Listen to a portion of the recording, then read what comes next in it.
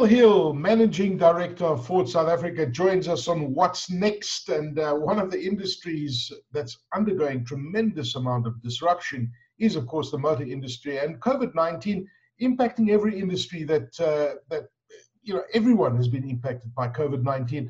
So, Neil Hill, it's just great to have you on What's Next. Firstly, how are you doing, and how's COVID-19 been treating you personally, and how's it been running a organization like Ford under COVID-19?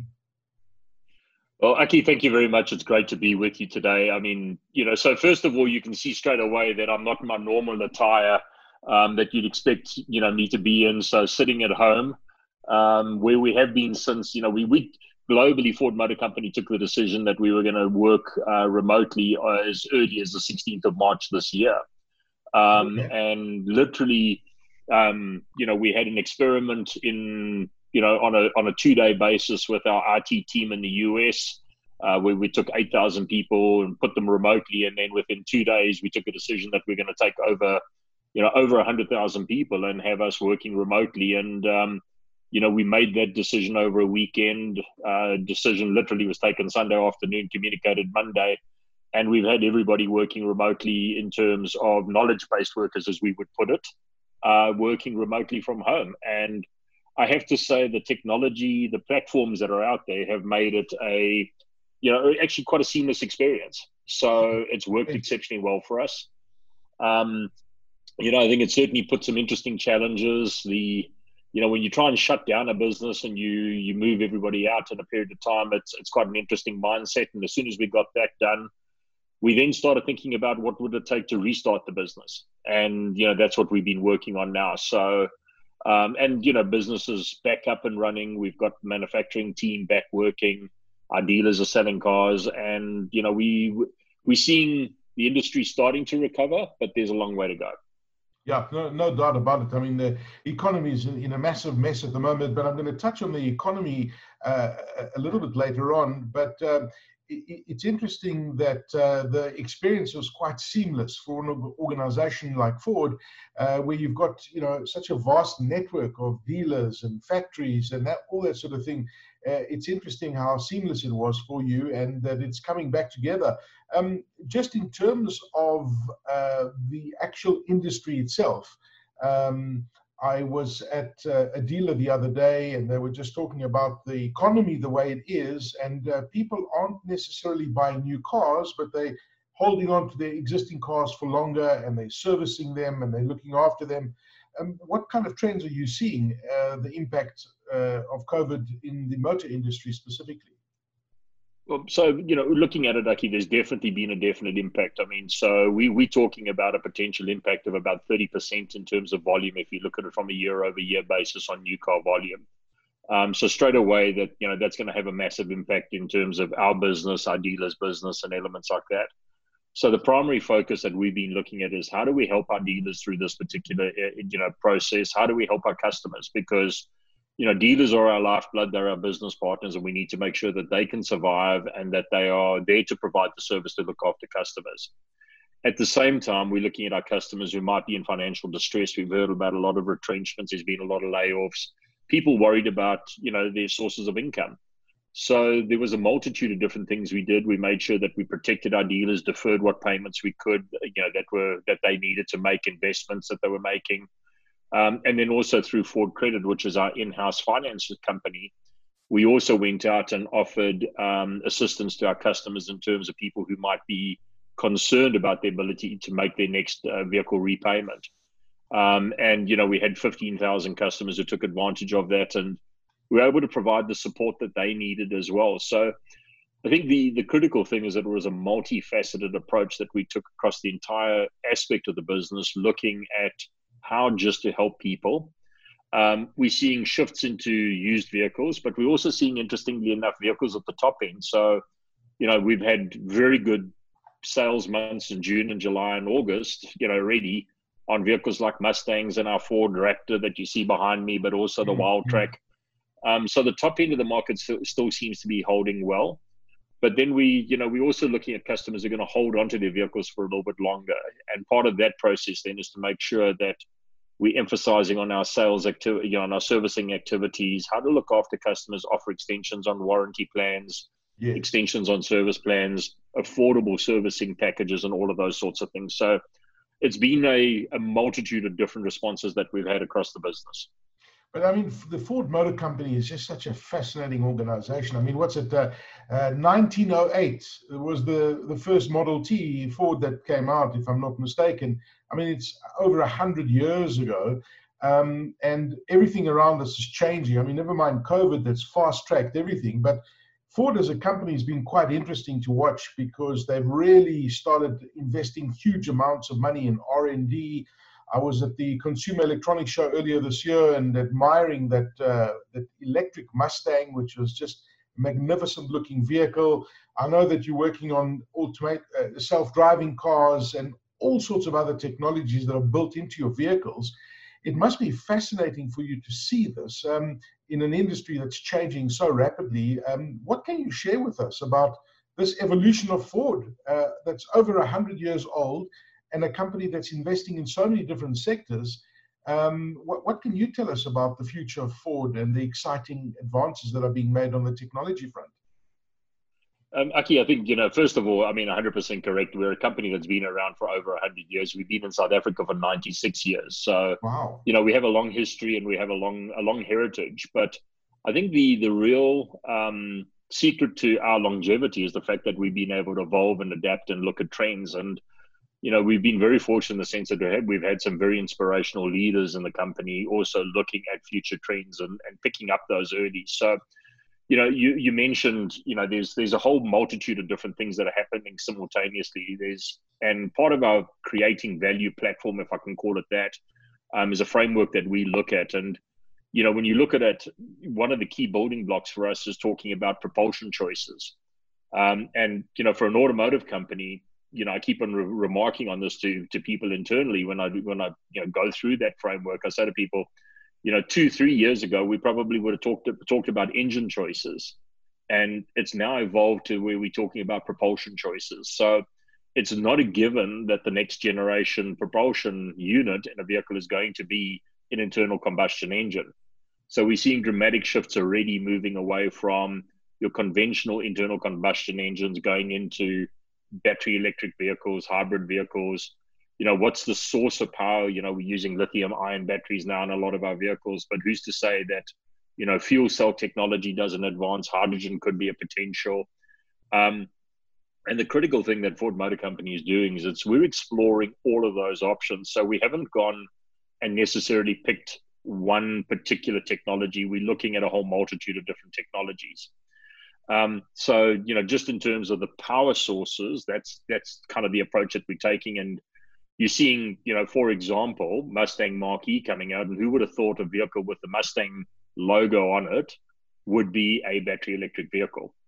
And then on top of that, you go and explore the capabilities of performance with it, and you do a GT version that's capable of 0 to 60 miles an hour in 4.3 seconds. So, you keep the performance heritage of Mustang, but you also bring in the new technology of a battery electric. And I was recently watching a video clip that was done where they did a 1,400 horsepower version of the Mustang Mach-E, and they gave it to, none other than Ken Block to go and drift. And if you go and watch the video, you can start seeing the true capabilities of what we can do with battery electric power and where this is all heading.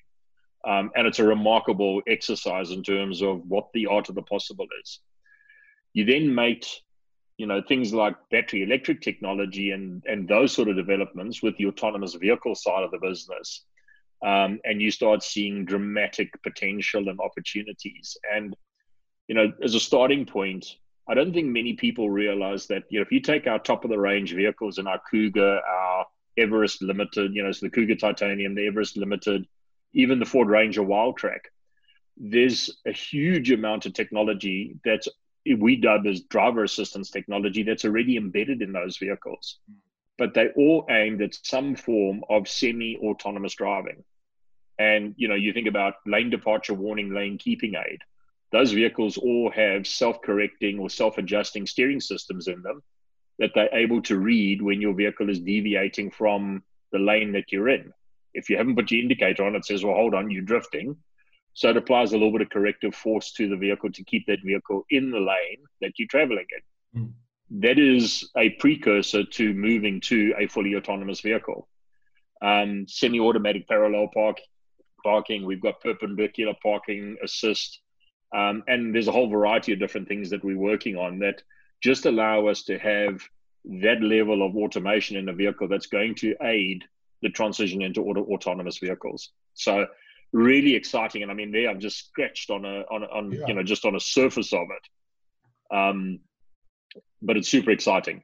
No, absolutely. I mean, I was just thinking back, growing up in the 70s and the 80s, it's a long way from the Ford Escorts of the time, where Fords are today, and just the industry itself. Some would say that South Africa is behind the curve with these kind of advances with electric vehicles and self-driving vehicles. Are we really that far behind the curve? When can we expect to see more electric cars from Ford and those fully autonomous vehicles? When they say that we will be living in the world of the self-driving cars within this decade that we're in at the moment, is that realistic, or are people exaggerating with those timeframes? Actually, I think it's very realistic. I mean, when you look at it in terms of the advances in technology and how quickly this space is moving, it's remarkable. I mean, I was reading an article earlier today about a project that we've got running in Corktown, which is in Detroit, where they're partnering up with one of the large, retail it's basically the property developers, Bosch Automotive Electronics and Ford Motor Company, to go into autonomous valet parking. So, literally to the point, you drive into the parking garage, you park in a designated drop-off spot, you push a button on an app on your phone, your car goes off and parks itself. When you want to leave and you need your car, you push the button, the car comes back to a designated pickup spot. So it's able to navigate within those spaces. So the technology is there. And although that's a pilot, I mean, we read about autonomous vehicle experiments or test beds that are happening in cities around the world already today. So we definitely are going to see more and more advances in this particular space. I think the big challenge that the whole world is going to have to wrestle with is the legal framework. Who's actually in charge of driving a vehicle and those sorts of elements. So I think that the legalities of putting autonomous vehicles on the road in general space are going to be some of the challenges that we need to face and that we need to resolve. And I think that that's something that we're going to need to work very closely with the governments on to address that particular aspect of it. Battery electric vehicles, you asked the question, when are we going to see more battery electric vehicles in South Africa? I think, the rate at which the technology is developing, not only from ourselves, but also from our competitors, is at such a rate that the cost of producing battery electric vehicles is going to continuously come down. We're seeing it, in terms of the cost of the lithium-ion batteries. The infrastructure challenges are going to be overcome. You will find solutions for those coming in very, very quickly. I think the one area that we do need to work on, and I know that, from a NAAMSA perspective that we're involved with, we're talking to government about it as well, is the tax and duty regime. And, if the country does have a serious intent about adopting new technology like battery electric vehicles, we're going to need to address the fact that all of the vehicles are coming in at 25% import duty plus ad valorem tax. So there needs to be some public-private sector partnership in terms of how do we actually accelerate that and make it more affordable for the consumers. But, range anxiety is becoming a thing of the past that there used to be in terms of battery electric vehicles. The costs are coming down. It's going to move out of your more expensive vehicles and, the halo products that we've been seeing up until now, to ultimately becoming more affordable technology. We've got multiple different options that are open to us in terms of vehicles we can bring to South Africa, and we continue to monitor the situation very carefully. I think the key thing is we don't want to do it as a marketing exercise. We want to do it as a proper exercise where customers have the ability to access the vehicles. It's affordable, they enjoy the experience, and all of those components come with it. Okay. No, because I'm just looking at your competitors, for example, and quite a few of them have already got electric vehicles in the country. But I read in between the lines, Neil, I don't want to push you for an answer. But is that electric Mustang going to be making its debut in South Africa? We are talking a lot to the organization. I think, there's also a pecking order or priority order in terms of which markets. We certainly indicated an interest in terms of making it available in South Africa. No confirmed plans at this particular stage, but we continue to explore opportunities, and it'll be fantastic to have a vehicle like that, which is just such a showcase of technology for the Ford brand in South Africa. But does Ford have any kind of time frame, not necessarily for the Mustang, but a vehicle to enter, an electric vehicle to enter into the South African market? Is it something that you hope to have within the next 2 to 3 years, or is the time frame longer? And I guess it's difficult to tell because the market is still in its infancy, but it does seem to be growing. And I look at myself as a consumer, for example, and I'm thinking seriously that the next car I get, I want it to be an electric vehicle. So is it on your roadmap? It is. I wouldn't say that we've got an immediate short-term plan. I think also the key thing there is that we're looking at it on the basis of being able to react very quickly. And I think that that's the advantage of, the Ford stable, that we've got a variety of different options open to us. So we've got the ability to react very quickly. I think if you come back to COVID, I think COVID has certainly had an impact on, the South African industry as a whole. We think that we're going to see an extended period of time for recovery. But that said, if the appetite, if the demand is there, we will certainly be in a position to react very quickly and add vehicles from the Ford portfolio to the stable and be able to offer that. So, I think we've got our options open. We'll monitor it very closely, but we'll be ready to react as soon as it becomes viable and there's a competitive requirement for it. Yeah. And I mean, speaking of COVID, Neil, I know that many industries have had their supply chain interrupted by COVID-19. Ford South Africa, have you been impacted? Are things back to normal with your supply chain? Supply chain is running smoothly, Aki. We've had, naturally, we've been very conscious of our suppliers. We've worked very closely with them. Also, being a globally integrated company, there's also supply chains or supply that comes from outside of South Africa. So we've been monitoring that very closely. China, at the very early onset of COVID, was affected, and we monitored our parts coming in from there very carefully. But I think that that's the beauty and the power of a global organization like we have, is the ability to react very quickly and to understand and see the warning signals. So we saw very early on in January already that COVID was going to become a big thing, and started making contingency plans and elements like that. Naturally, the 2 months that we were down, which was really the whole of April and May, where we didn't produce, gave us a little bit of breathing room. But we've had very smooth production since we started. The plant has continued to run. We're seeing our order bank from export countries starting to pick up again. So, encouragingly, it seems that we're working our way through it, and we've continued to really pay critical attention to our employees, because it's very, very important that our employees were safe throughout this period. We put a lot of contingency steps in place, making sure that we were monitoring their health, giving them the care and assistance that they needed. And to be able to look after them as we have to, because they're part of our family. Yeah. Neil Hill, Managing Director of the Ford Motor Company for Sub-Saharan Africa. My final question to you is, it could be personal, these strange circumstances that we are in at the moment. What's been your aha moment since this lockdown started? Have you looked at perhaps business differently? Many people are saying they're spending a lot more time with their families. What's been Neil Hill's aha moment during this lockdown?